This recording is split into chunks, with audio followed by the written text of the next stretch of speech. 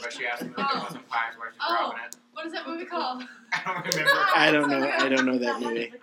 Is that the one with Jason Bateman? What's it called? I don't know. It's like a name of someone. The name of the movie is like someone's name. Yeah, I think, doesn't she like drive around with Jason Bateman in that movie?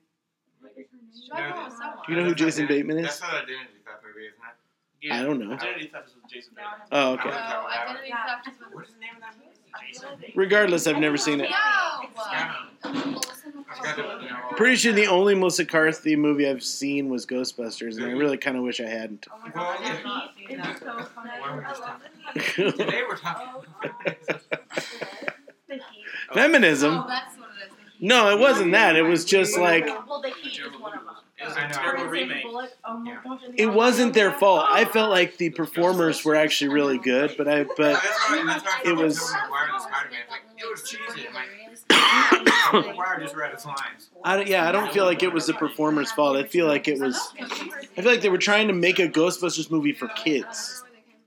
And the original Ghostbusters movies were not for kids.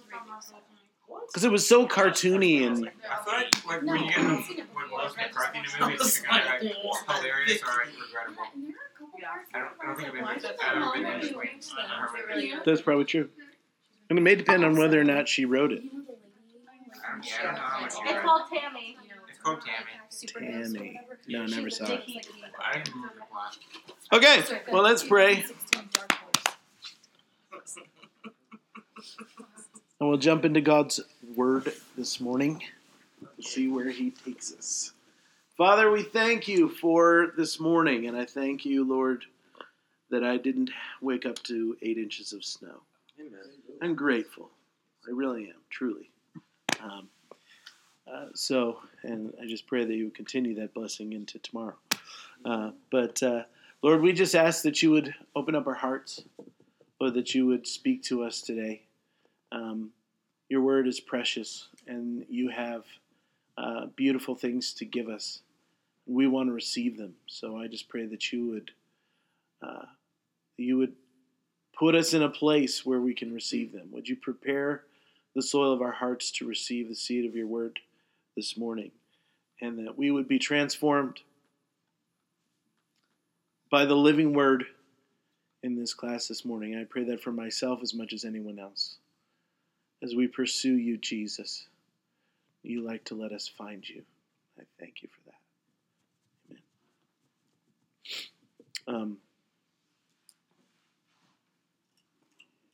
Sunday morning, we do pre-service prayer at our church from 9:25 to 9:50, and then we do service at 10. And I was praying from Ephesians 3, which is the how wide, how high, how deep is the love of Christ. It's that prayer. It's an apostolic prayer. The Apostle Paul prays for the church at Ephesus that they would know the full dimensions of the love of God. But it starts off with this. There's several pieces to that prayer. It starts off with he begins the prayer by asking that the Holy Spirit would be at work on the inside of them so that they would have the capacity to understand the full dimensions of the love of God. And I've prayed this prayer 8,000 times. I mean, that's not an exaggeration, I don't think. All through my involvement with the House of Prayer and whatever, this is a absolutely favorite prayer that I go back to over and over again. It's well worn. I know it by heart. And I landed on that verse. I woke up Sunday morning feeling pretty sick. I've still got kind of a cold going on. And I just kind of crawled into church going, God, you're going to have to do something because I'm barely like able to walk around and I have to preach, you know. And thankfully I wasn't leading worship that morning because that would have been even worse. But we get to that prayer time and I just landed in that verse and the Lord really hit me hard with this idea that out of this verse, because the Apostle Paul is saying, he's asking that the Holy Spirit would be at work on the inside of me, on the inside of the church at Ephesus, inside of a follower of Jesus, to strengthen us in our inner man by the power of his Holy Spirit so that we can receive. And that kind of blew my mind, that God gives us capacities to receive things that we don't even have the capacity to receive. It's not, we often think about God giving us capacity to do things that we're supposed to do, right? I mean, that makes sense, right? Like, oh Lord, God, give me strength. How many of you have ever said that? Like, dealing with specific people, God, give me strength. Those are important, and I've asked for that many, many times, but I've rarely asked God to give me the strength to receive a gift from him that I'm not currently able to receive. And that's the prayer that the Apostle Paul is praying. The Apostle Paul is saying, I'm asking God to strengthen you so that you can receive this gift. And that just rocked my world a little bit, because I just never connected with this reality that God can give us the capacity to receive more than I can currently receive. Just want you to think about that for a minute. And I think this is a prayer I'm going to be praying a lot. Holy Spirit, give me the capacity to receive greater faith for these things, or to and so one of the things that the Lord's been saying to me a lot these last couple of weeks is that when we're not seeing answers to prayer, most of the time it isn't God, it's us. It isn't that God's saying no, it's that we're not in a place to receive. Does that make sense? It's that we're not... that something within us, some reality inside of us, some belief pattern, some kind of thought pattern is just not aligned to receive the gift that God's sending the gift. The gift is God's put it, packaged it up, and he's sent it out, and he's saying, here you go. And we can't receive it. We're literally unable. We have an inability to receive the thing which God is fully giving us. So now not only do we need the gift that we're asking for, but we need grace to receive that gift. And so I'm really, the more that, as I've been opening up the Bible since then, and as I've been thinking about things, and I've just been asking God, Lord, give me the grace to receive the gifts, all of the gifts that you want to give me today. I think I really think we think of this backwards. I think that we kind of have to convince God, will you just give me this thing already? And God's going, I gave it to you already. It's already yours, but you aren't prepared to receive it. It's like, I gave you a Ferrari, but you don't have a driver's license.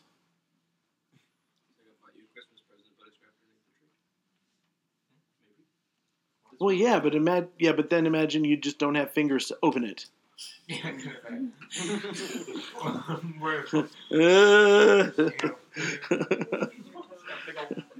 I'm just saying. So now you have to, not only do you have to ask God to give you the gift, God's saying, look, the gift isn't the issue. It's your heart that's the issue. And I think prayer is more often about the preparation of my heart to receive the grace of God than it is about asking for the grace of God. So I don't know why that came up while I was praying, but I just felt like I should share that with you guys. Okay. We are in Philippians chapter 2 at verse 4. Okay, and remember last week we talked about we receive encouragement from Christ, we receive consolation, we receive context from the Holy Spirit and affection from all three, and then how we're supposed to be connected to one another. Okay, so then we get to verse 4, and he says, do not merely look out for your own personal interests, but also for the interests of others. When I first read this, I was like, oh, of course, this is love your neighbor as yourself. And the Holy Spirit was like, hold on. No. Love your neighbor as yourself isn't yours anymore. No. Love your neighbor as yourself. That's the old commandment. Jesus gave you a new commandment, and it's to love your neighbor as I have loved you. You see how that's another level? Love your neighbor as yourself was old covenant. New covenant is Jesus in John.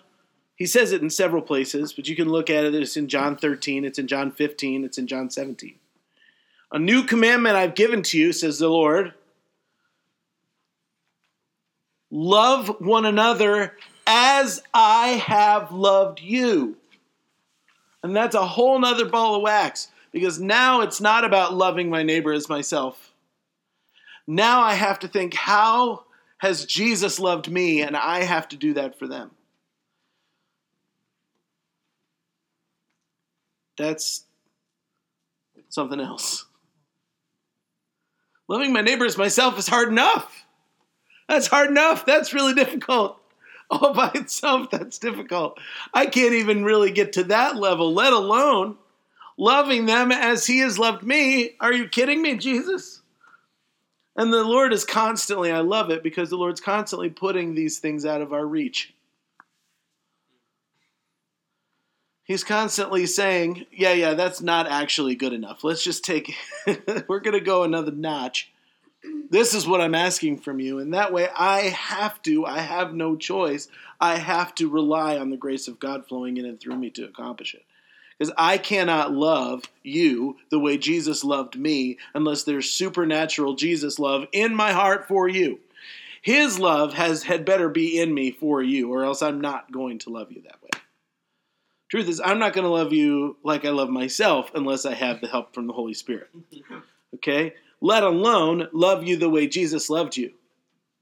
I want you to think about the way Jesus loved you. And we can go all the way and say, he loved you by actually allowing himself to be murdered for you. That's a lot. Wow. Okay. When you were in danger that you generated, your own sin put you in the place where you were headed to hell. Jesus said, I'll take your ticket. I'll go to hell for you. And he did. That's how Jesus loved you. Okay, but I want you to go, let's broaden this out a little bit, because that's the ultimate demonstration of the love of Jesus for you. But I want you to ask the next question, what does it look like when Jesus loved me? Okay, Jesus also loved you extremely thoughtfully and extremely personally. He knows everything about you. And he cares about even the little things. And he loves you more than probably you would like him to love you.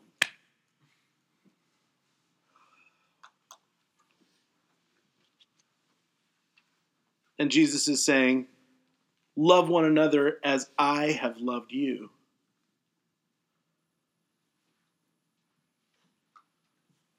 Talk to me. I feel like you guys are like, I don't know. I'm getting a vibe. Talk to me. What does that mean to you? When I say that to you, Jesus has commanded you to love each other as he has loved you. What comes to your mind immediately?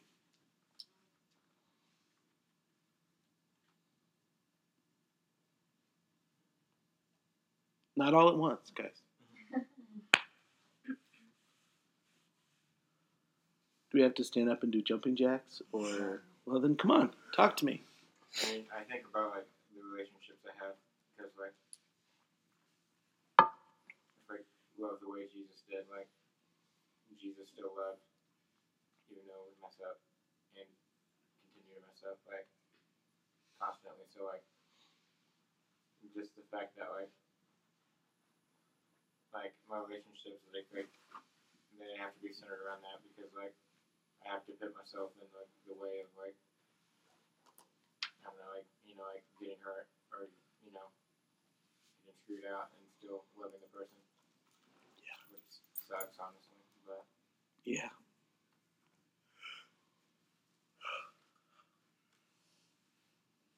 I think about how like a lot of people they do life with, but at the same time, it's people that you've never met before. It's, people that you may never meet face to face, but interact with maybe even online. Mm. And a lot of the times, like I see things like with the whole like racial tension and stuff in our country. Like that's a situation that needs Jesus' love. Like put down your pride and listen to each side. And even things like with people having problems with churches in Texas and locking their doors to homeless people. That's a situation that needs Jesus' love. Just things like that. That's the first things I think about. Yeah. That's good.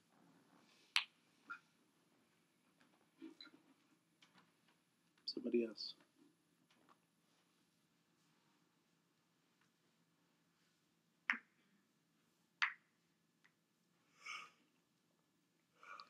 When I hear that, the scope of it shocks me.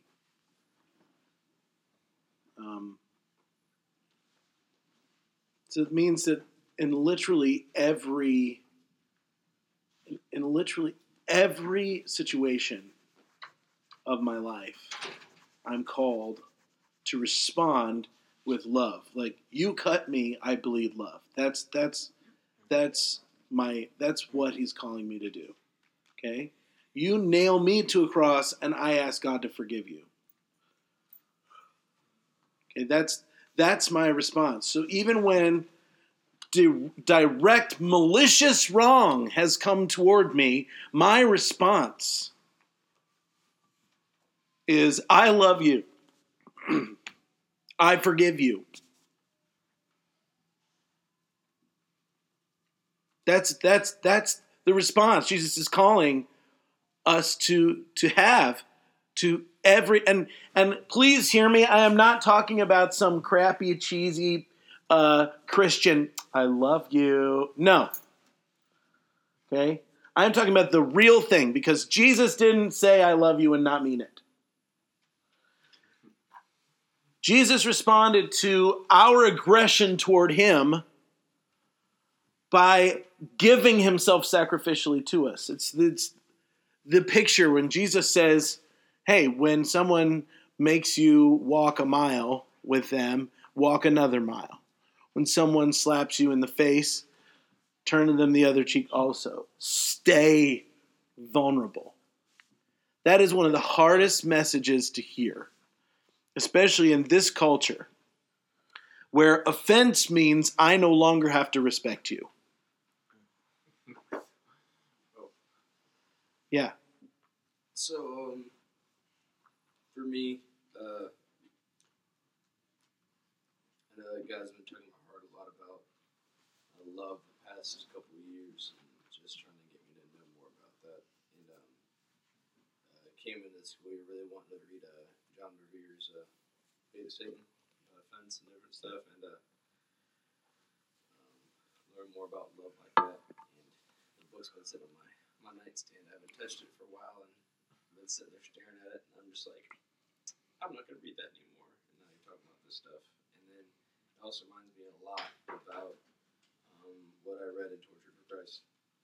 And it's like, it's not necessarily like scary, but it just reminds me how much I really suck at that stuff.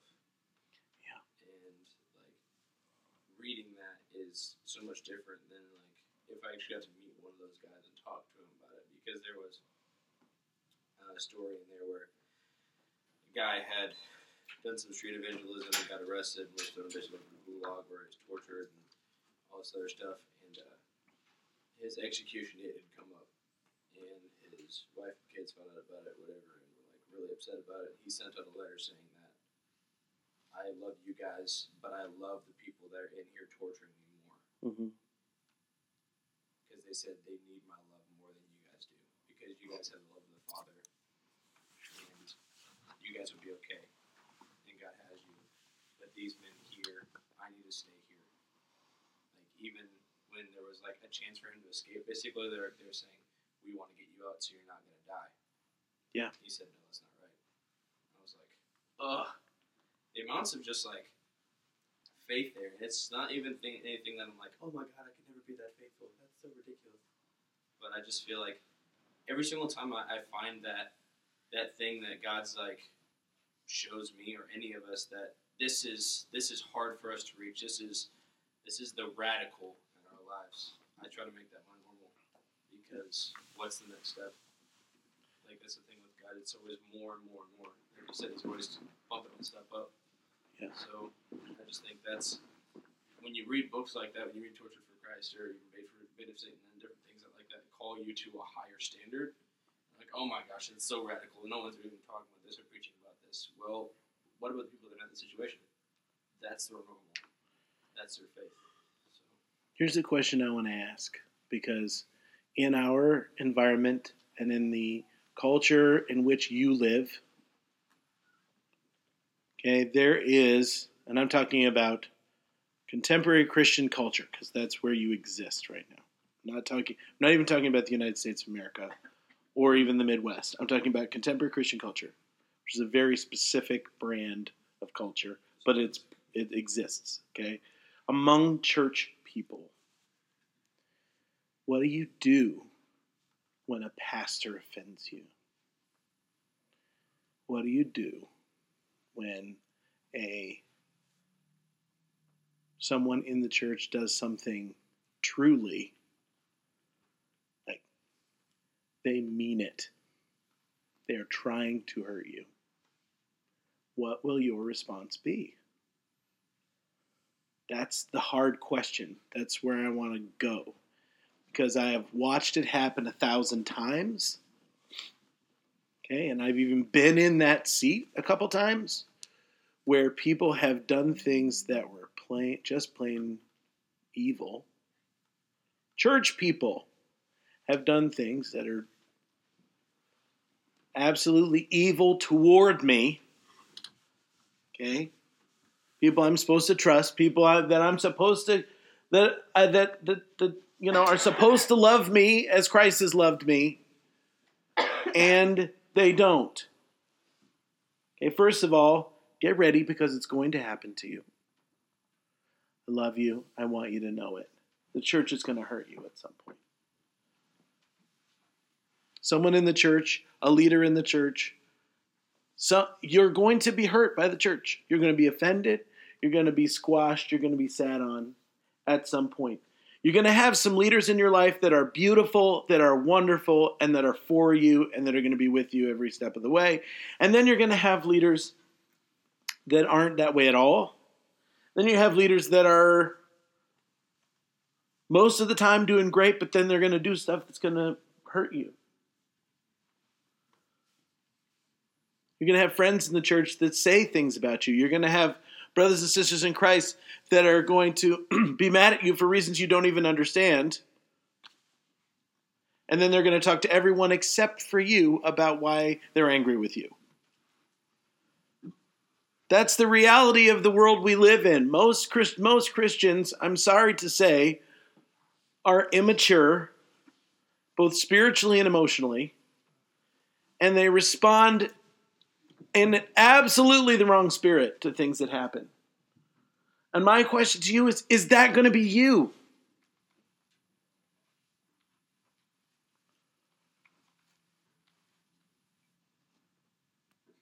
What is your response going to be?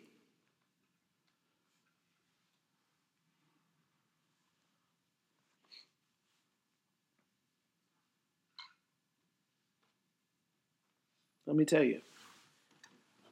The response of your heart at first is probably going to be hurt and anger. And you're going to want to say bad things about them, sever relationships with them, hurl accusation, start talking to other people you know don't like them so that you can build a consensus. I'm right about this, right? I'm right about this, right? And you're going to want to kind of build a case against them. But is that what Jesus did for you? Okay? I would say to you, Jesus did the opposite. You offended him, and you still offend him every day. And instead of building a case against you, Jesus has built a case in your favor. He is your advocate. He's the one going before the Father saying, Father, forgive them, they don't know what they're doing. In the case of Jesus versus you, Jesus is your lawyer.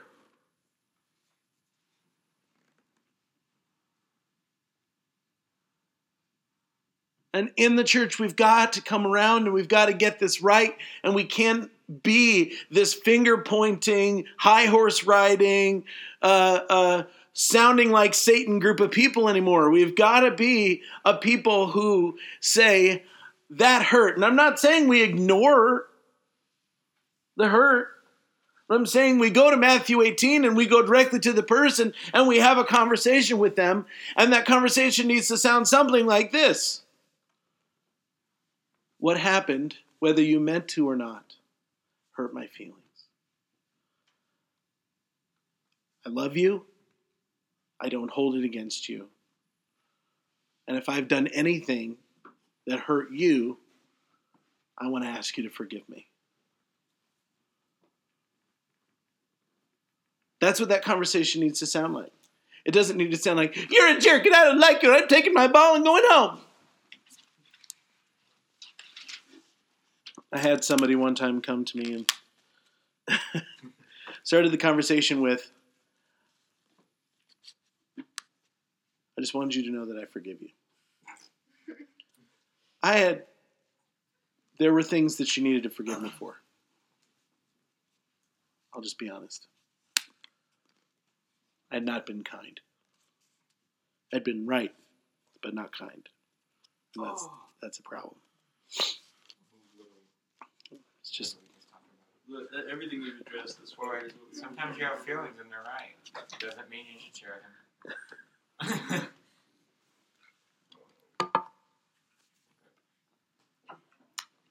So when this person began that conversation with me that way, I was eager to have that conversation because I wanted to ask for forgiveness. And so I did. And that's how it started. But that's not how the conversation ended. Started off so good. But then it became an accusation session. And you did this, and you did that, and you did this, and you've never cared about me, and then it really hurt. It really, really hurt. And actually, the last phrase of the conversation, because I didn't say anything else, the last phrase of the conversation was, you know what? I thought I'd forgiven you. I guess I haven't. And then she walked out of the room.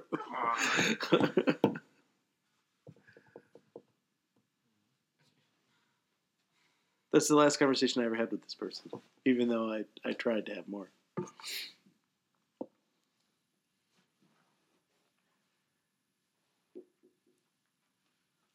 awfully quiet in here. That's not what it looks like. To be a person that loves someone the way Jesus loves you.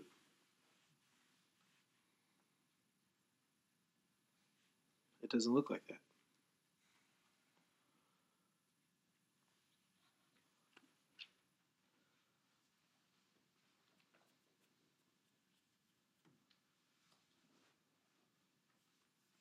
We are called to step into the world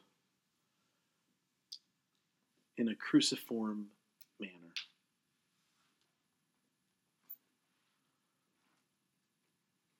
St. Francis of Assisi is a guy that I respect. He had some interesting ideas, but he also had some really powerful ones. And there's this phrase that was spoken about him that I have been asking the Lord that God, let that phrase be spoken about me. And it's this, that he lived in the world as the pardon of God. What that means is he was literally God's forgiveness made manifest. that everywhere that he went, people felt forgiven by God. That's the message that was his life's message. Not just with his words, but with his actions, with his facial expressions, with the way that he lived in the world. That he was grace embodied.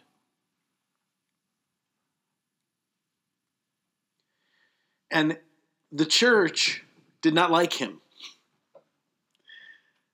Now, the amazing thing about Francis, and the thing that I respect most about him, was that when the church came after him, instead of doing what he had every right to do, which was to stand up, point the finger at a rich, corrupt, not Christ-like church at all, and say, I'm doing this right, you're doing this wrong, and you are, I'm holy and you're not. Because he could have done that, but it isn't what he did. All he ever did was say, I love you. I don't blame you. I have to do what Jesus has called me to do. Period. When they called him in, his own father, check this out because Francis grew up a rich guy. Okay? And when his own father, he grew up in a rich family, I should say it that way. And he was giving tons of his dad's money to the poor. I mean, just constantly. And so his father took him to court to stop him, to get him to stop. And it was a church court. And to get him to stop giving away all his money to the poor, Francis walked up to the judge and said, he literally took all of his clothes off, which had been given to him by his father. That's why he took them off. Put them at his father's feet and said, everything you've given me, I give you back. And I'm never going to ask anything of you again. And he walked out buck naked. Yeah. But there was no, Father, don't you see that this is righteous? No, it wasn't that. It was just, okay, you don't want me to use your money anymore? Fine, I won't. Here.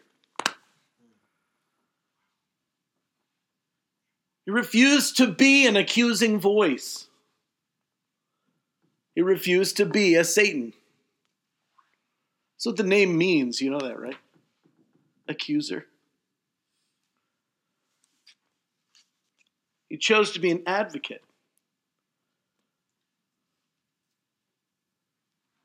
Instead of an adversary. When Jesus says, I want you to love each other even as I have loved you, I think the primary way that that's expressed is forgiveness. It's also the most costly way it's expressed because forgiveness literally means I pay for what you did.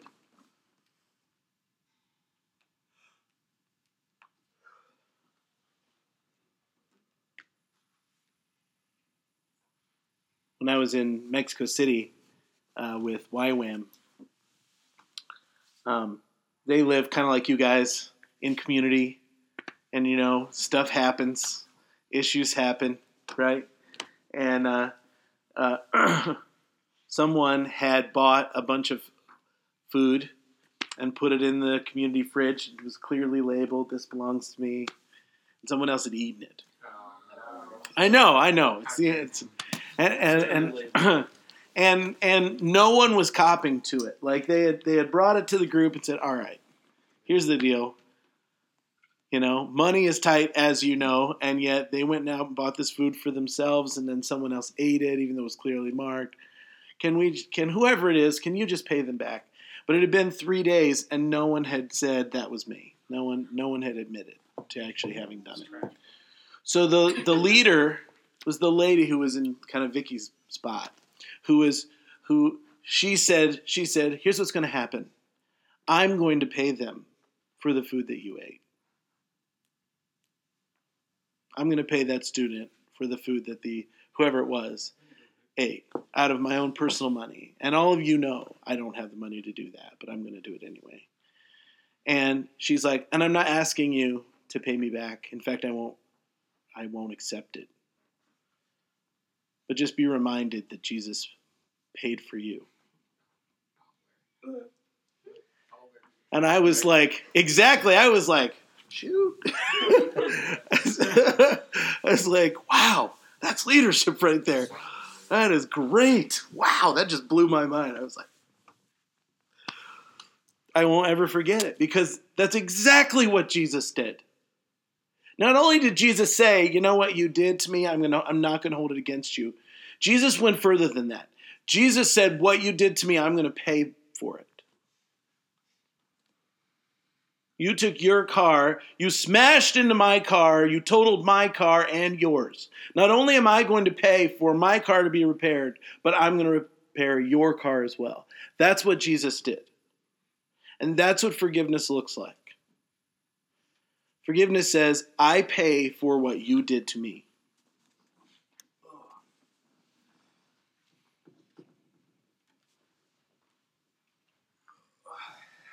Verse 5. Have this attitude in yourselves, which is also in Christ Jesus. Okay? The word attitude here means thought, way of thinking, thought pattern. There's a Latin phrase, Christus exemplar. There's multiple things, multiple ways that we relate to Jesus. One of them is, Christus Rex, Jesus the King. Okay, he's in charge. One of the ways is, there's other ways I don't remember the Latin for, but there's multiple. But one of them is this, Christus exemplar, which means he's my example. I choose to behave like him. Okay, to mirror him. To watch what he's doing and try and do the same. And that's what the Apostle Paul says. I want you to think the way Jesus thinks. One of the prayers that I pray a lot is, Jesus, I want to love what you love, and I want to hate what you hate. I pray that prayer often. I personally think it's a really good prayer. That's just my opinion. Bill Johnson says it like this: I don't want any thought in my head that wasn't in God's first. Yeah, I can stand with that. So what's the attitude they're talking about? Verse 6. Although he existed in the form of God, he did not regard equality with God a thing to be grasped. This, I remember when I first read this verse years ago, I read it in the King James, and it says, he did not consider it robbery to be equal with God. And I was like, what? I just thought I would throw that out there. It doesn't help you understand it any better. He did not regard equality with God as a thing to be grasped. So this is what you got to understand. Jesus deserves all honor, glory, obedience, and worship. They are his by right, but he never regarded them. That was not important to him. Those aren't Jesus' priorities. We so often want to stand up for our rights. We're good at that. We're Americans. I'm standing up for my rights. I'm going to fight for my right to party, right? Okay, so this is my rights, and it's mine by right, and I'm going to take you to jail. I'm going to take you to court or whatever. And Jesus was like, I'm not interested in my rights.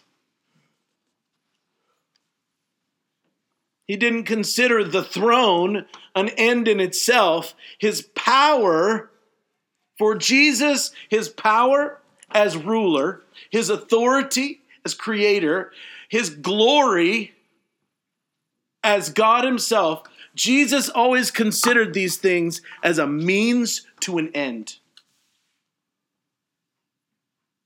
Do you know what that end is? Relationship with you.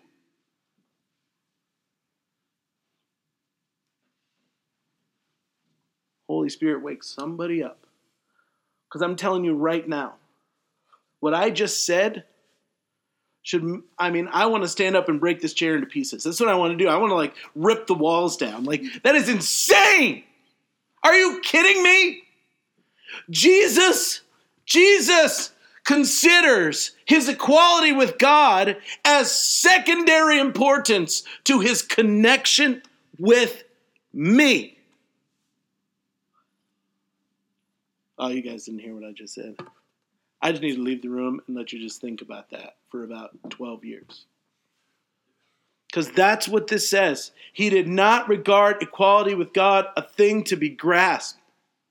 It wasn't something he was going to be like, well, you know what? When I think about what's important to me, I think about my glory, my honor, the obedience that is owed to... Church has gotten this wrong so many stinking times. Do you really think? Why don't we understand? Why don't we get it? Why don't we understand that God, you being obedient to God is not as important to him as you being in a relationship with him? Why don't we get that? I know, right? You're looking at me like I'm preaching heresy. It's because you don't get it. This is huge. This should mess with your head. Because the truth is, you've probably thought about this wrong your entire life. I know I did. My whole life, I was always like, my relationship with God is just kind of the nice byproduct of the fact that he's forgiven me for all of my issues. But that's not what the Apostle Paul is saying here. Listen.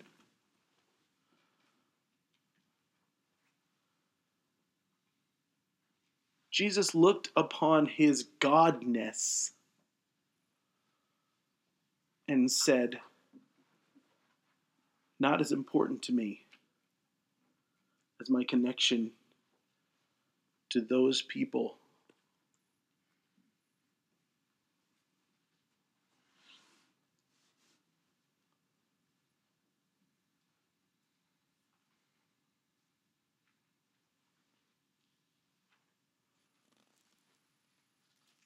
His godness was a means to an end. It was a means to restoring you to relationship with himself.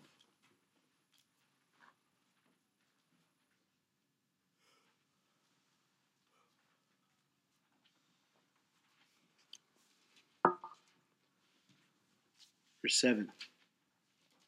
So he emptied himself, taking the form of a bondservant and being made in the likeness of men. He emptied himself of position, of privilege, of platform, of rights, of fame, of honor, and became a servant. Jesus, the second person of the Trinity, the one by whom, through whom all things were created, he became an infant. This is what Christmas is all about, folks. This is the shocking, unbelievable reality that I don't think that we really get. And this is why we should truly celebrate at Christmas. Is because God made a decision that he was going to put down everything that separated you from him so that he could look you in the eye and he could suffer with you and he could forgive you so that no one could ever say, God, you don't know what it's like to be me. And I want to warn you to be careful of any thought in your head that makes Jesus more than a man when he was on the earth. Now, he was more than a man. But I want to warn you to be careful, because we talk about Jesus like he was a man who did not struggle the way that we struggle.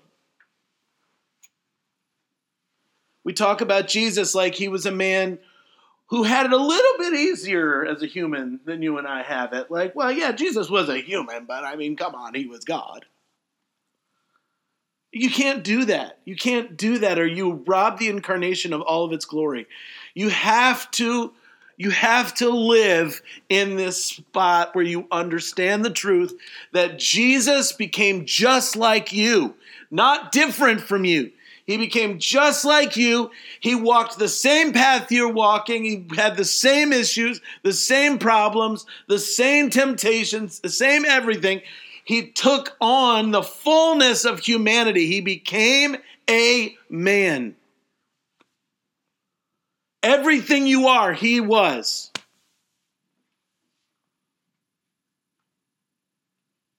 We gotta really come to grips with that. That's why I like to talk to people about Jesus pooping and having BO.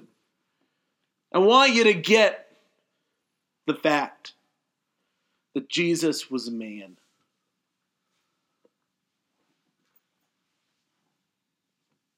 He never stopped being the second person of the Trinity.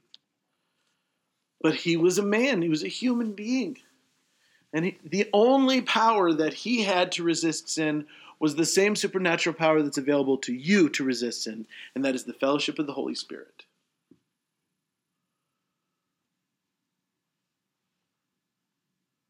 So when people said bad things about Jesus, it hurt his feelings.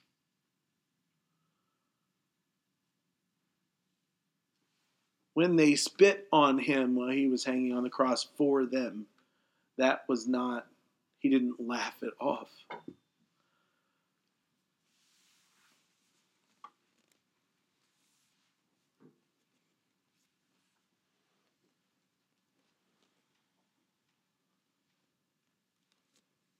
He emptied himself. He took on the form of a bondservant and was made in the likeness of men. He became a human from the humus. Dirt.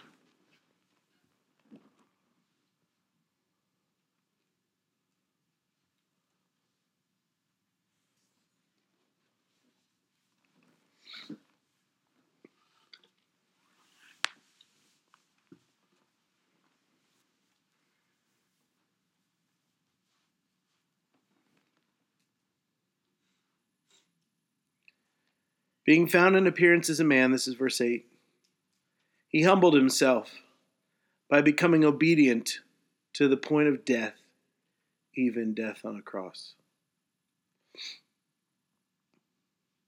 The sovereign, free one became obedient even to death on the cross. I want to ask you this question. Did the Romans have the right to persecute God? Could they bring an accusation against the creator of all things? Did they even have the right to do that? When my children get mad at me for eating the last cookie,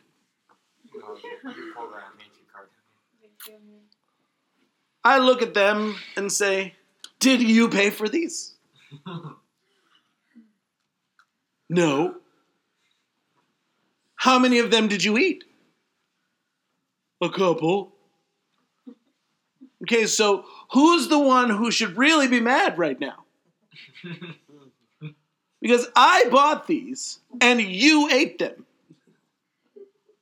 Me eating something that I bought, that's how it's supposed to work. It's mine. You did not pay for these, but in my grace, in my love for you, I allowed you to partake of something that never belonged to you. You should be bowing at my feet and thanking me for the gracious gift of even one crumb of these cookies. You did not get to bring an accusation against me. Now, if you took birthday money and you went to the store and you bought cookies for yourself and then I ate one of them, maybe then, but not now. No. Okay? But Jesus stood in a Roman court, a court which was built by things that he had created, using technology that God had enabled man to come up with, and using some twisted form of law that God had given to mankind in the beginning. And they're pointing the finger at Creator Jesus, who's never done anything wrong. And they're saying, he's guilty of something? No, I don't think so. They don't get to bring an accusation against Jesus. The Romans don't get to do that. The Jews really don't get to do that. There is no reason why Jesus did not have to be obedient to any earthly authority at any time. Jesus could have looked at the Roman authority and been like, guess what? You no longer exist. He could have gone all, Agent Smith and said, how are we going to make a phone call when you can't speak? And then their mouth just, anybody? No? The Matrix? I got it. Yeah. He could have done that. Okay? Because Jesus has all authority in heaven. This is reality. Jesus could have totally just, and he would have been within his rights to do so, but he didn't do that. He humbled himself and he became obedient to corrupt and broken systems built by corrupt, broken, foolish men who only care about their own power. Jesus said, I'll submit. What? It's injustice of the highest order that he would ever even have to be considered a member of any nation. And not only did he allow that to happen, but he stayed respectful as they nailed him to a cross and took his life from him. As they murdered him, he was saying, God, forgive them.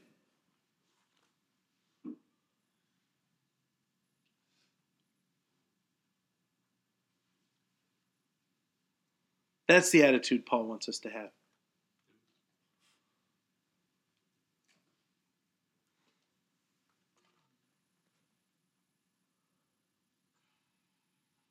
And we get mad when someone cuts us off in traffic.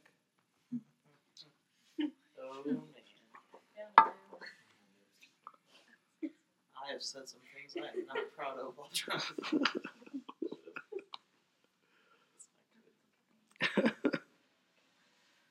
He became obedient even to the point of suffering the most horrible death imaginable.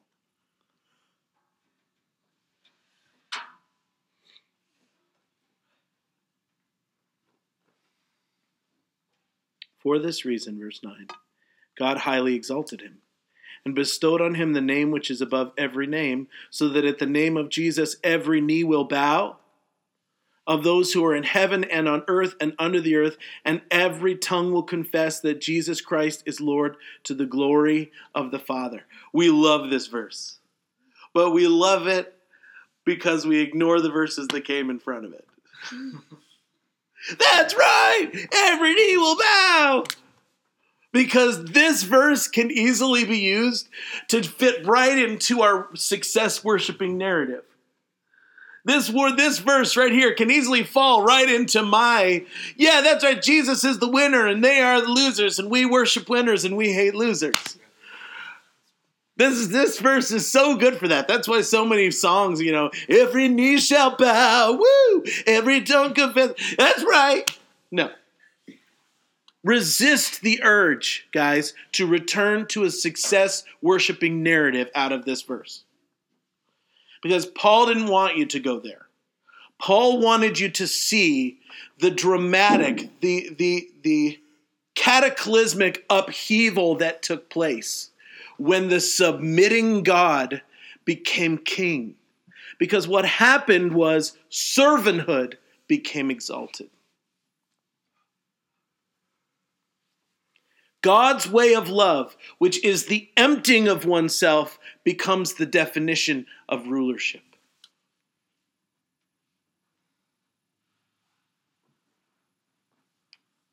From that point forward, Truly, the greatest in the kingdom is the servant of all.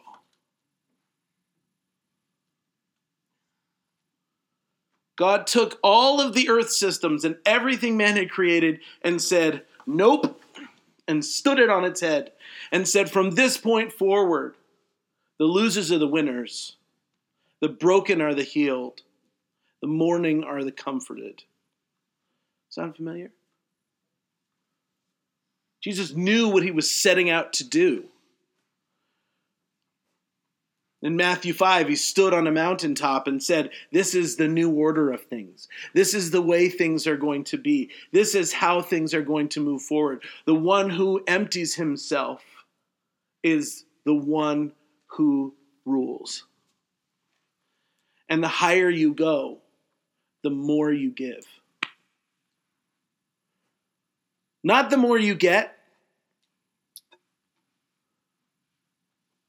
No, that's not how it goes. That's not how the kingdom works. That's how earth's kingdom works. The higher you go, the greater your privilege. Wrong! That is not how the kingdom works. That's how the earth system works. The higher you go, the greater your privilege. The way the kingdom system works, the higher you go, the more of your privilege you give away.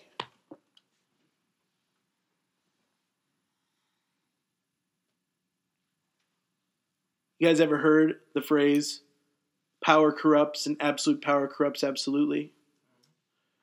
In the world system, that's absolutely true. Because the higher you go, the more privilege you gain, which means you can do anything you want. But in the kingdom system, the higher you go, the more you give. In the kingdom system, the more you receive, the more is expected of you. In the kingdom system, the more privileged you are, the more platform you are to give to everyone else.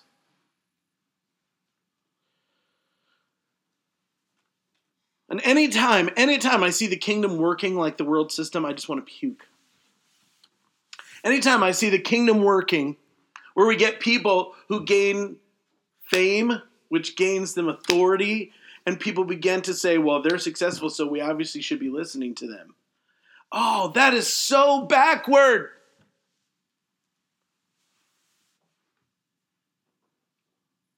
The bigger your platform, the more of a servant you should become.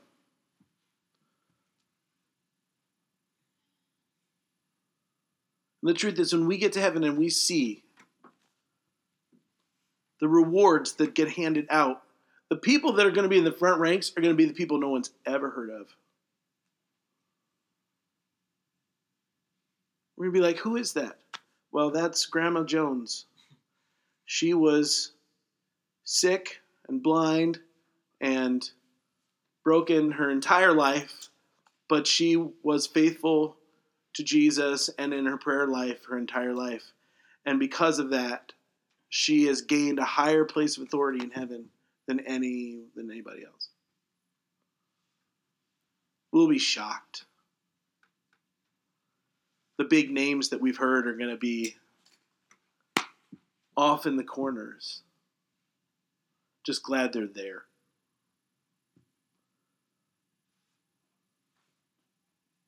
We're going to be amazed. And I'll tell you what, it is really hard as a career minister to not reach for those things that people around me would consider success. It's hard.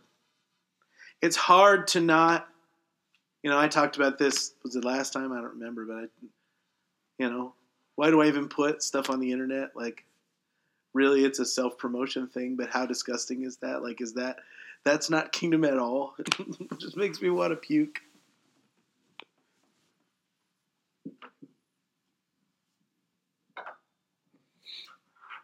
God's way of love, the emptying of oneself, becomes the definition of authority and rulership. The lack of brute force defeats the might makes right believers. Giving beats receiving. Mercy triumphs over judgment. That's James 2:13, by the way. Forgiving wins over accusation. Releasing crushes retribution. And reconciliation becomes more important than being right.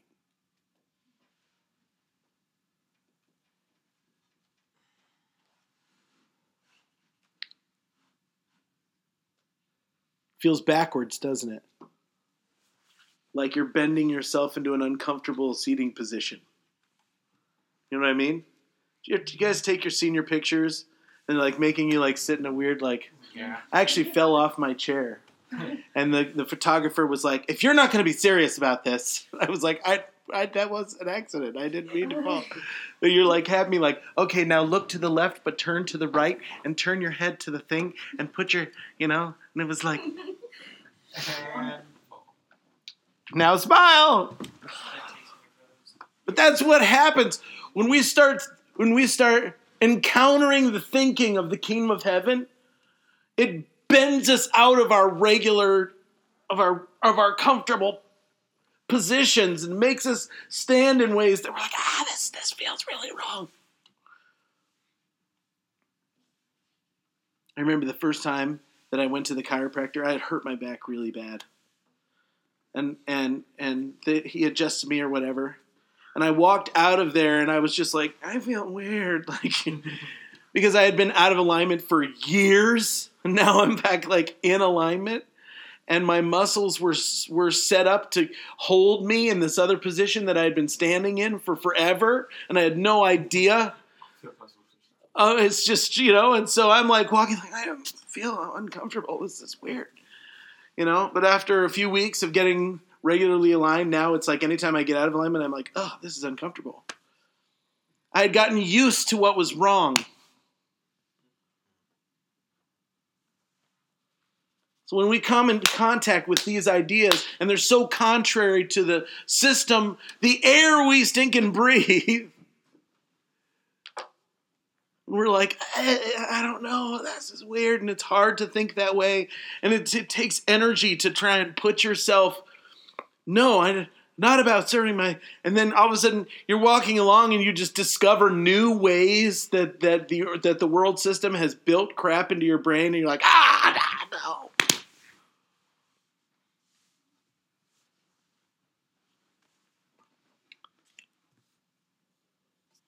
All right, talk to me. What's going on in your heads? You know, humans always like process, you know, like what I was saying, you know, actions are better than words. And like, yeah, like Jesus, you know, did his whole preaching. Like, he just goes through a giant sermon in Matthew, you know, Jesus talking. That's great. Like, he's Jesus. So, like, obviously he's right. But, like yeah, like, his words. I'm just thinking through, like, where was it? I don't remember. I think that's in another word I needed here. It was somewhere in Matthew. It was a couple chapters after 5, I think. It's talking about, like those who exalt themselves will be lowered, and like those who are humbled will be exalted. And you're just like, okay, like that's cool, but like then you think about the fact that like Jesus did the most extreme form of that ever possible. Yeah. And so that's kind of like, and for the fact that like he did that in the most extreme possible, only for a relationship, really. Yeah. Like, I'm just trying to process through like I know, like, you know, God became man, but like the fact that like he strolled down from heaven, like, in order to gain a relationship is ridiculous. Like, yeah. And then also, you know, just the verse 2 is running in my head of like reckless love, you know. When I was your foe. He's like, no.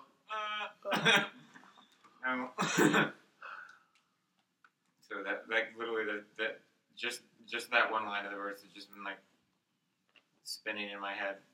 So yeah.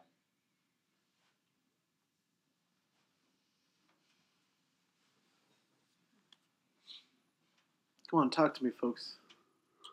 For me, go ahead, Jasmine. I guess I'm kind of with Evan, like, just thinking on the idea of, like, reckless love, like, I grew up, like, I don't know if you guys know what, like, a campus life is. Yeah. So we did campus life, and, like, one of our discussions we had with, like, our students, like, right before I left was the different kinds of love that we have. And, like, I look at it and, like, the way you were talking about love, like, I look at how we, like, love people, but we only love with, like, the first 2 types of love, and we don't love with the kind of love that God loved us with. Mm-hmm. And that's, like, really, like, it hit me me like hard because it's like, okay, if we're called to love the way like God loves, then shouldn't we be loving people with the love that He loves us with? So it's like hard to like wrap my head around that right now because it's like, oh my, like I need to reevaluate things.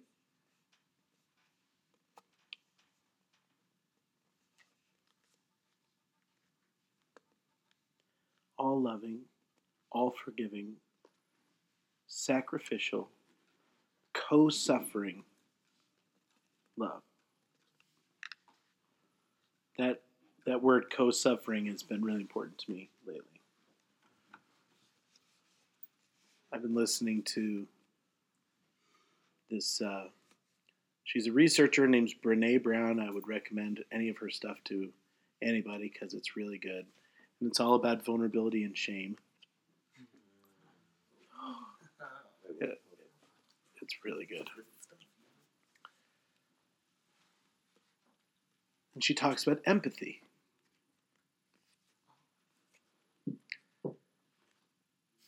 And all the ways that we do empathy wrong.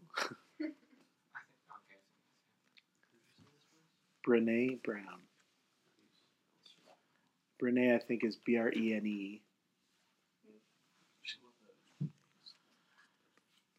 And ask Nathan about Brené Brown because he's been walking through some of that stuff too. And she talks about empathy. And she says this line, which has been haunting me for weeks, which is the two most powerful words you can say to people in crisis are "me too."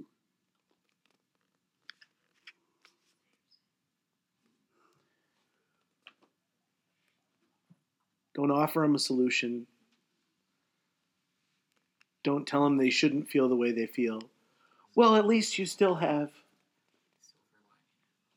Yeah.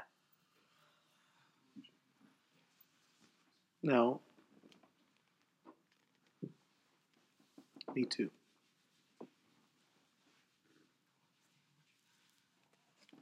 Yeah. You've seen that video, huh? It's so comical, but like so heartbreaking at the same time because what people do. Yeah. But that's what Jesus did. He came and suffered with us. It's co-suffering. He didn't stand up in heaven and be like, it's going to be okay. That looks like it hurts. Wow, that looks like it hurts. That must suck to be you. No, he didn't do any of that. He came and he stood by us. He stood with us. He walked with it through. He walked with us through it, and he hasn't left us alone. He's right there next to us. That's what he did.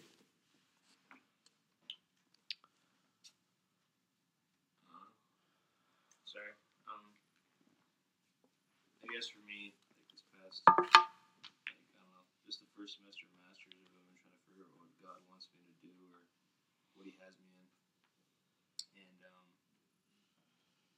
there was a thing that you shared last year that kind of just stuck with me and has been my, like, I don't know, passion or pursuing whatever part of God is. There's a picture, I think it was you, described about how there was a room full of, like, just different colors and people, and then one person would shout out one color would be, and all that stuff. And when these certain people shouted about it, it would be brighter and more powerful and all that stuff, whatever. And the one topic in my life, the one thing I've always loved about God is the whole love portion of God and all the intricacies that it comes with and all that stuff.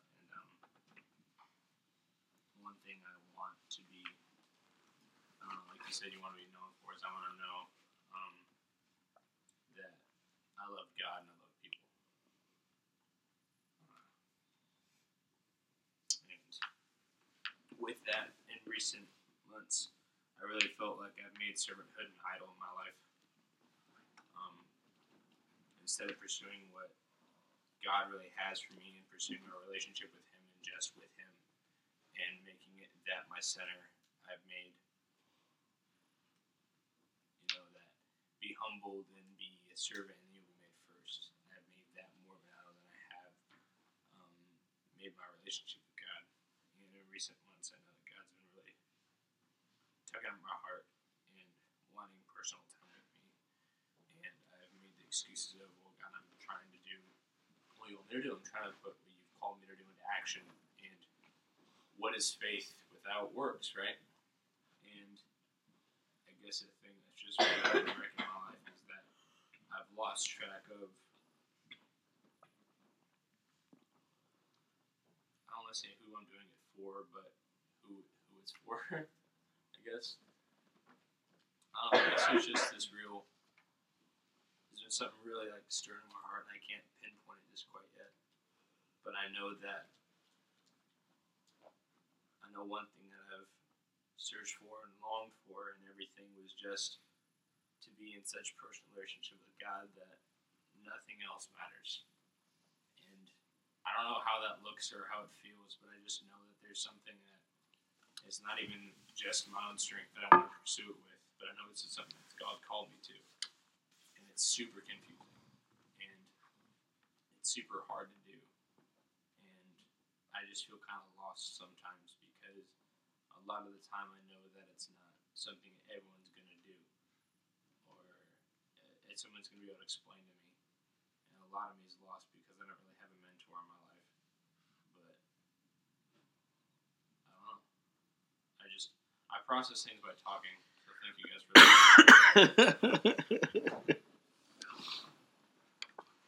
I know that all of this lines up with something at least. So excuse my random button. No, you're good. I want to hear from some people that never talk. Don't make me go around the circle and make you talk to me. Speak up. This is connecting with people. What are you hearing? Do you have questions?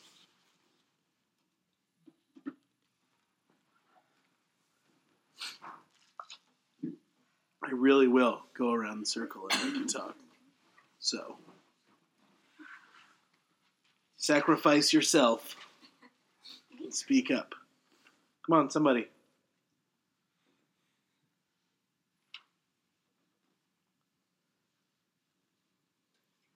You guys don't trust me. You don't understand. I'll make you speak. Who's gonna go? Anything. Say anything. Is anybody confused?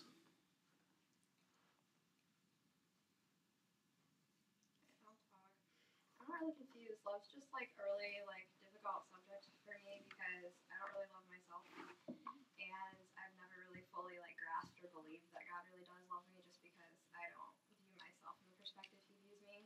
So I notice how it affects all of my relationships and my relationship with God. So it's something I struggle with, but I'm not necessarily confused. It's hard for me to grasp it and believe it. I know it, but I don't know it in my heart. Mm-hmm. There's a whole lot of people that are in your exact spot. A whole lot. And I can definitely say that I have been there in years past, where I could say that I knew God loved me, but I didn't feel loved by God. I didn't have an experiential knowledge of the love of God. I want to encourage you to ask for it.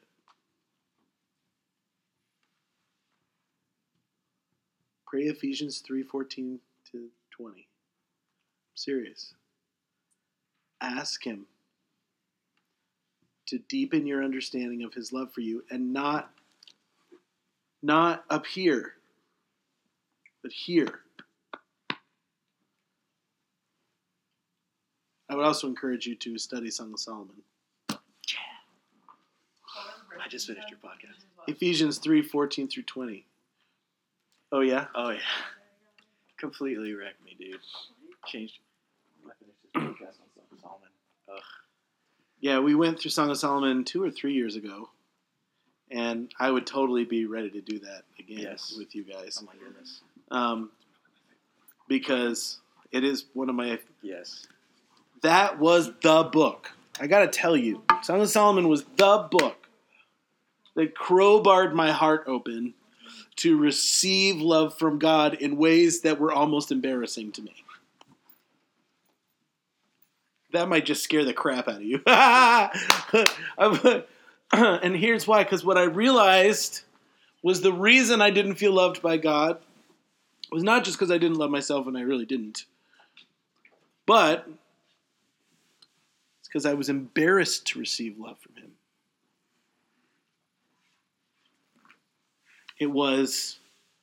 That was a level of vulnerability that I wasn't ready to give him. That because of stuff that I'd gone through, because of my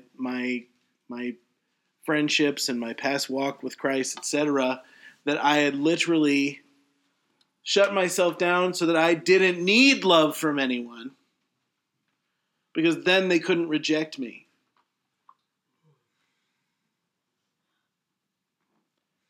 And that included God. Because FYI, if you make yourself numb to pain, you also make yourself numb to joy. It's real. But the Lord did his work through the Song of Solomon. And he melted his way past my defenses and made me actually feel adored by him, to the place where whenever I'm studying Song of Solomon, I literally get like giggly and blushy, like, Jesus loves me. And I needed that. But that's what's enabled me to begin to love other people and to receive love from others, which is really hard to do. But I needed to say something else to you. You cannot love someone unless they can love you back.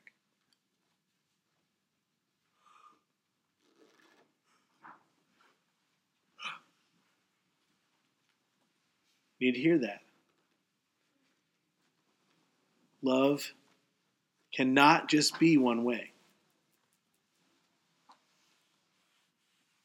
So if you cannot receive love from someone, you can't love them. Because part of loving them is receiving love from them.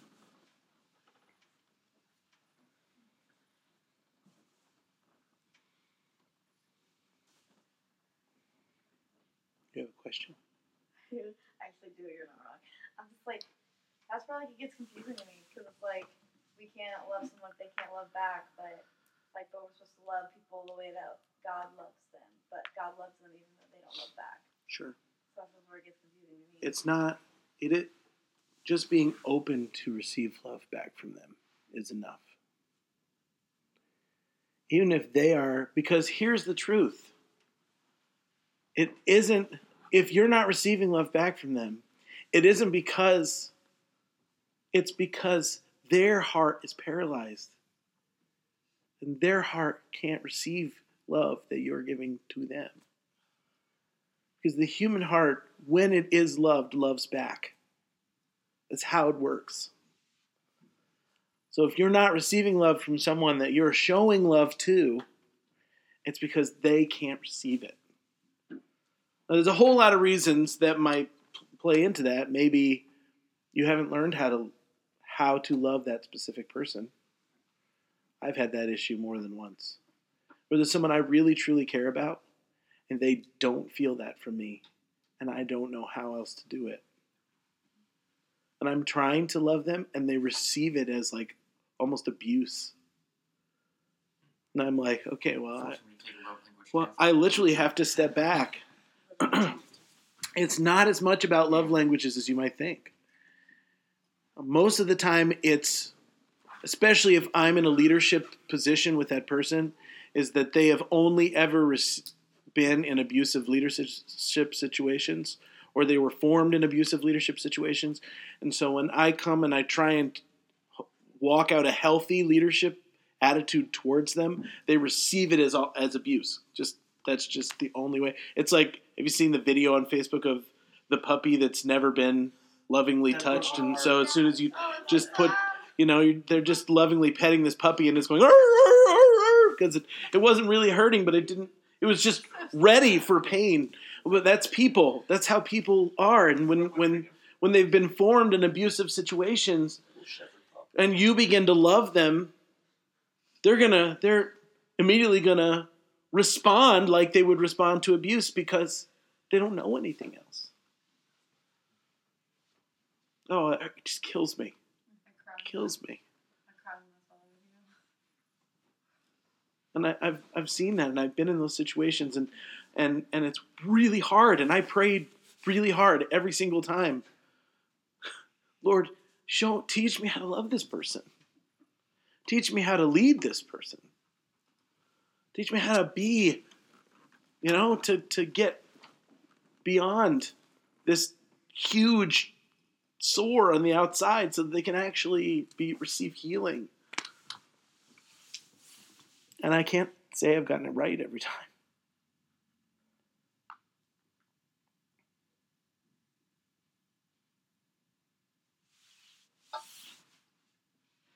Did you have something? Kind of like it's for me, like I had a really hard time letting God love me because I was making it legalistic. I was saying the way, like I know God loves me and I know that He wants to be with me, but the way to intimacy with God is to act right, to attend the services, to look good, to do these things. And like can I just do an example? Can I do it? Storms, come here, bro. You're God today, and I need a hug. I need a hug. Here, buddy. I'm sorry, that's I'm not right. Here, no, that's not right either. Okay, I really need a hug, but like this just, I'm not right. This isn't the right position. I need to adjust. Adjust. It's not working. And this whole time, if I just Amen. Ooh, that's good. That's good. He's already trying to wrap his arms around me. The question is whether or not am I going to lean into it. Yeah. I enjoyed that hug in real life, and as well as in examples. Yeah, I do. And I think the best God hugging man. I think that That's Brandon, man. has revolutionized the way that I love others. I gotta tell you, I was talking to somebody a few days ago, and I've been for literally years, I've been thinking about the issue of why does God call us to processes that last years when He could just change me like that. And I've been asking that question for probably 15 years because I realized, because I've been in process with God about a lot of things, and I'm like, Lord, if you would just snap your fingers and fix this about me, we wouldn't have this issue. And my questions, I have so many. So there's so many things that are wrong in me, and God's answer to almost all of them have been, let's begin a process about that. And I'm going, but you could just fix it right now, right? Like you could just teach me this, and I wouldn't have to walk through a process. I could just learn, right? I mean, don't you feel that? I feel that all the time. Lord, why don't you just microwave it? Right? Can we fast food this, Jesus? Can I just pull around to the next window, And the Lord's like, no, I'm not interested in that. And He keeps calling me to a place of process where He wants me to sit in His Word and sit in ideas and walk things out with people over decades,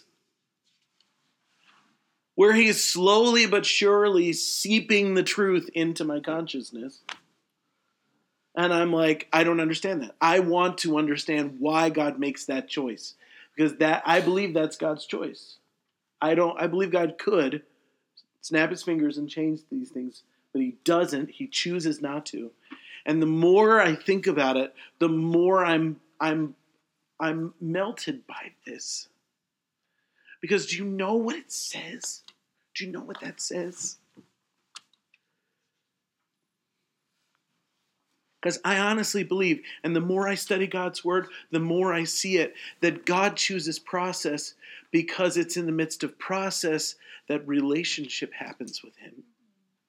Which means God's more interested in my relationship with Him than He is in me getting something right.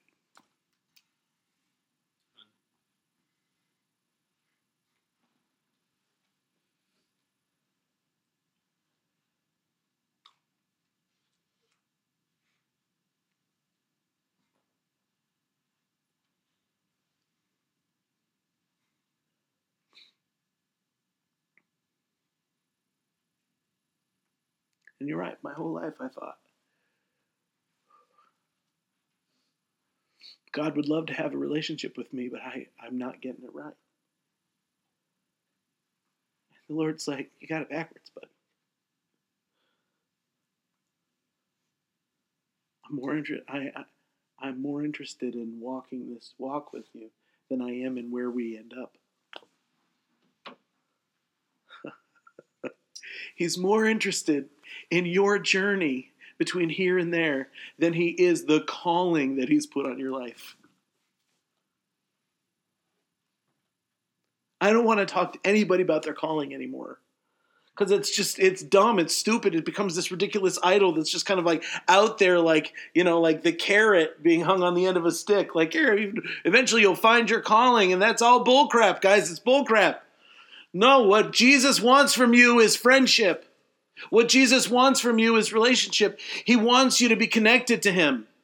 And guess what? Then you'll just find yourself in the midst of something that you'll realize this was my calling. But it was never about that at all. In fact, the ministry that we do is more about you connecting with Jesus and with the people that he's put you around than it is about anything you would accomplish, quote unquote. And in this culture that we've created, which is so event-driven, so task-driven, so like build your resume, and Jesus is like, I don't care about your resume. Do you know me? And do you know the people that you're walking down this road with? Do you love them?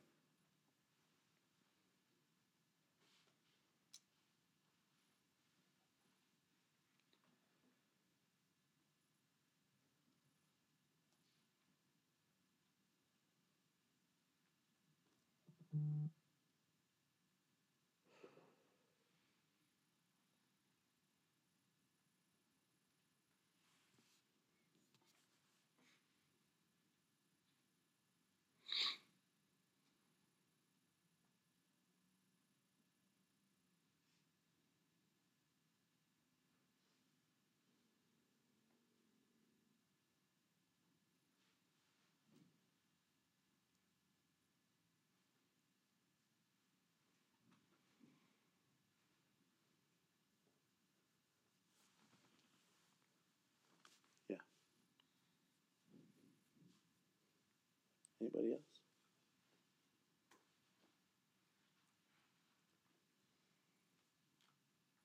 I think I'm 39 years old.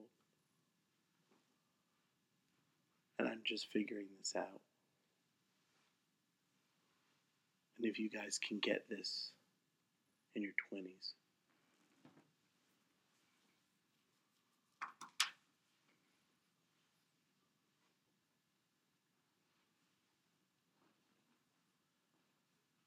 that your highest calling is relationship with God and relationship with people. We like to say it, love God, love people, because that feels a little more like a task. But that's not what Jesus wants. Jesus is not task-oriented. Love God, love people. Be in relationship. Healthy, flourishing relationship with God and with people. Stop thinking about people as notches on your salvation belt. Got to get them saved. How dare you devalue them like that?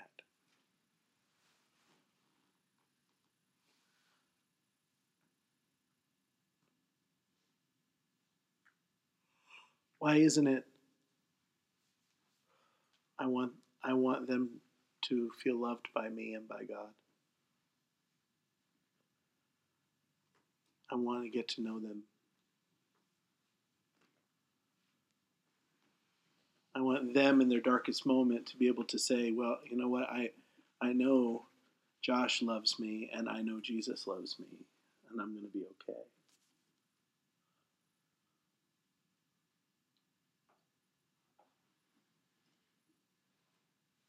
Do you think that's worth more than a membership card or an I Spoke in Tongues badge? I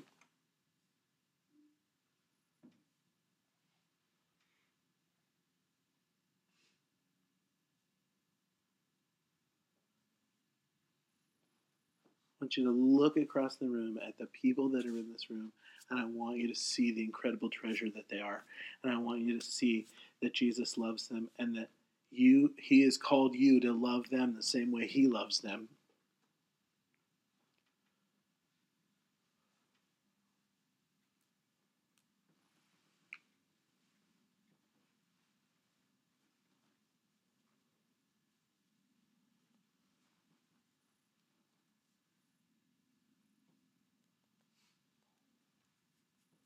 And that's not cheap.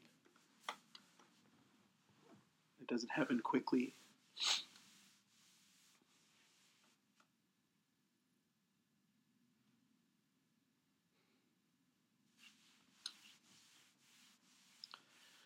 And I don't really know how to do it, so don't ask.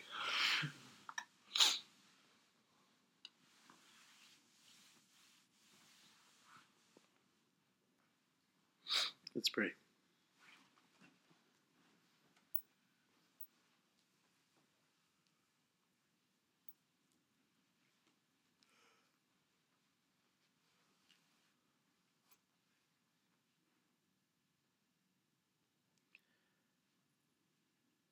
Father, I'm not interested in being a man with a lot of theories or big ideas.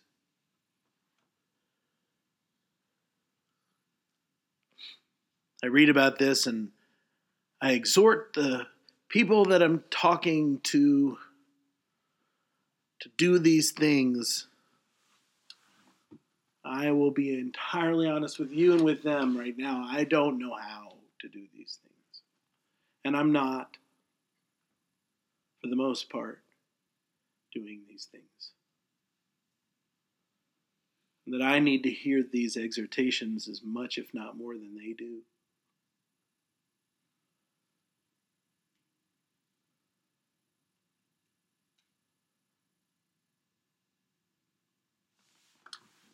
So I'm just going to say, help.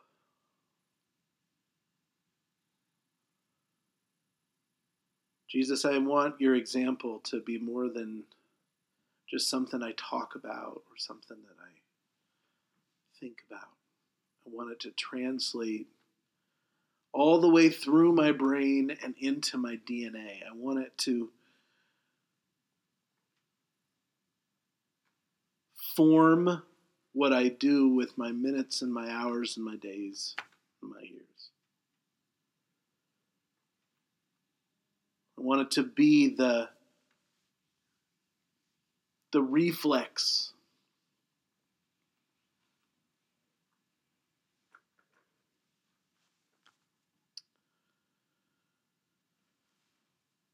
I'm asking you, Jesus, to make me look like you. And your word says that I am being transformed into the image of the Son of God. I'm putting my confidence in that because I can't transform myself into your image. I've barely got the slightest, tiniest glimpse of what that image even looks like. And I've got so much brokenness and so much insecurity and so many bad ideas running around in my head, so much false theology rumbling around in my brain that, Jesus, it's hopeless without you. I need you. I'm asking you for help. I'm asking you. I'm echoing that prayer of the Apostle Paul in Ephesians 3. To strengthen me by the power of your Spirit in my inner being, that I might receive this gift. Because I can't do this.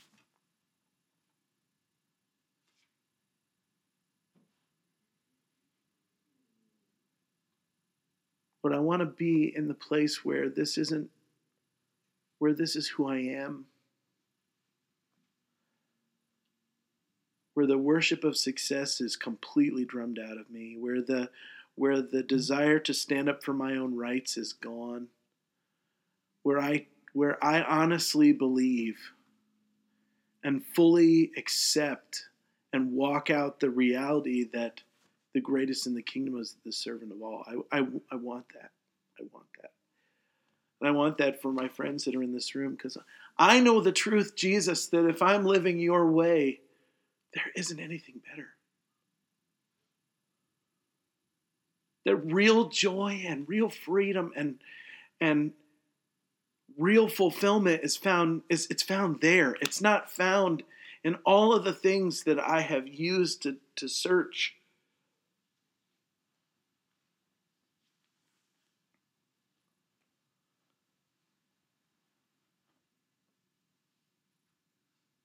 Lord, I pray for my friends in this room who've been listening to me ramble about this stuff, and I hope that some of the eternal seed of the Word of God has come out and has been sprinkled on them. And I pray for the church that you've called me to pastor. I haven't seen this. I haven't seen this in the world. Would you help us make this? Would you help us build this? Would you help us do this?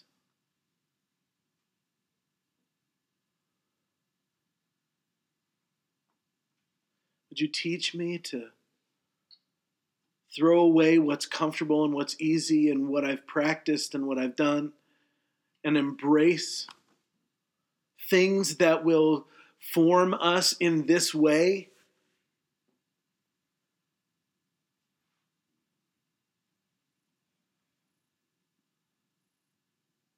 Jesus, you're the head of the church, and I trust you.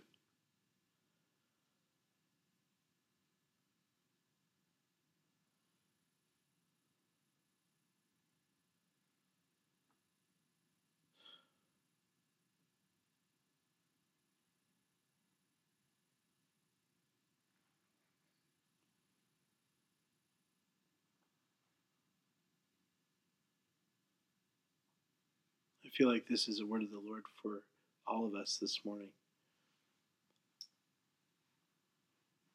I'm the vine, you are the branches.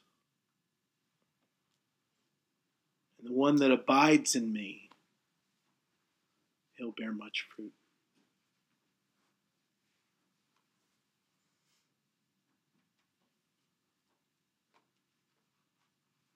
Don't focus on your limbs. Don't focus on your exterior. Focus on your connection to me. I promise you, fruit will come. I promise you. Enlarge your connection to me. Fruit will come. It'll come without striving, without difficulty, and without fear.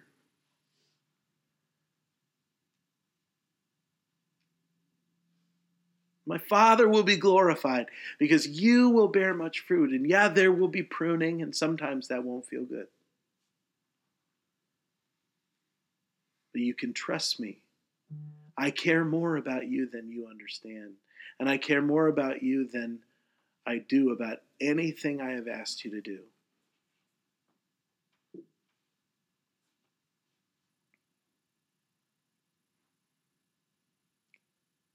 Because you are mine and I am yours.